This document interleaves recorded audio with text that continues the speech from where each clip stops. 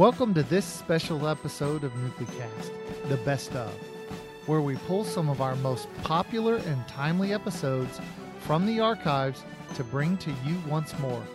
On behalf of the Anwa Deterrence Center and NucleCast, we wish you happy holidays and look forward to bringing you the best leading deterrence experts in the new year. Enjoy the show and be sure to check out all of our episodes at anwadeter.org.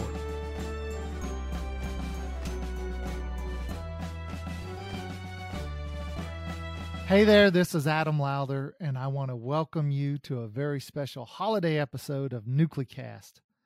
Now, after bringing you content for the last 3 months, we hope you've enjoyed it. Now, we're looking forward to 2023 and the great guests we're going to have on NucleCast. Now, as I think back on 2022, we've had some great shows. We started off with Peter Husey, who talked about the politics of the nuclear enterprise and nuclear deterrence. We had one of the dons of the nuclear world, Brad Roberts, who talked about theories of victory. We had Senator Kevin Kramer, who talked about Congress and the politics of nuclear weapons. We also had Brigadier General Stacy Jo Huser, who gave us the NNSA and DOE perspective. And then we had my friend and mentor, John Harvey, who talked about careers in the nuclear world. And of course, the best episode of them all was when Colonel Keith Butler got to interview yours truly. I tell you what, I was excited to listen to me talk. I hope you were too.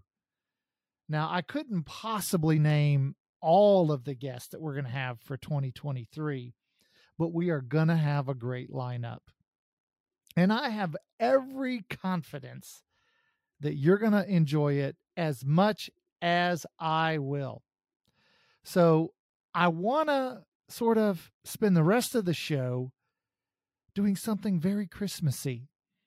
And that is, I want to bring you a very special reading of the original 1823, 'Twas the Night Before Christmas.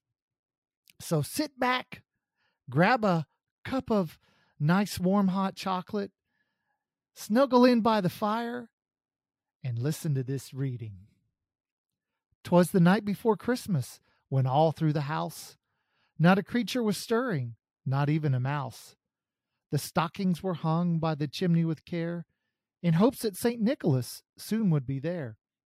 The children were all nestled, all snug in their beds, while visions of sugar plums danced in their heads.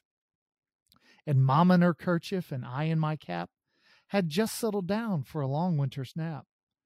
When out on the lawn there arose such a clatter, I sprung from the bed to see what was the matter, and away to the window I flew like a flash, tore open the shutters and threw up the sash.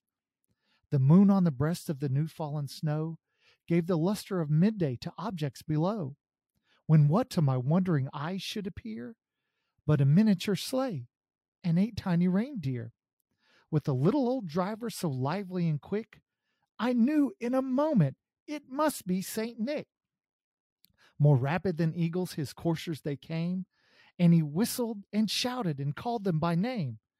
Now Dasher, now Dancer, on Prancer and Vixen, on Comet, on Cupid, Donder and Blixen. To the top of the porch, to the top of the wall, now dash away, dash away, dash away all. As dry leaves before the wild hurricane fly, when they met with an obstacle, mount to the sky.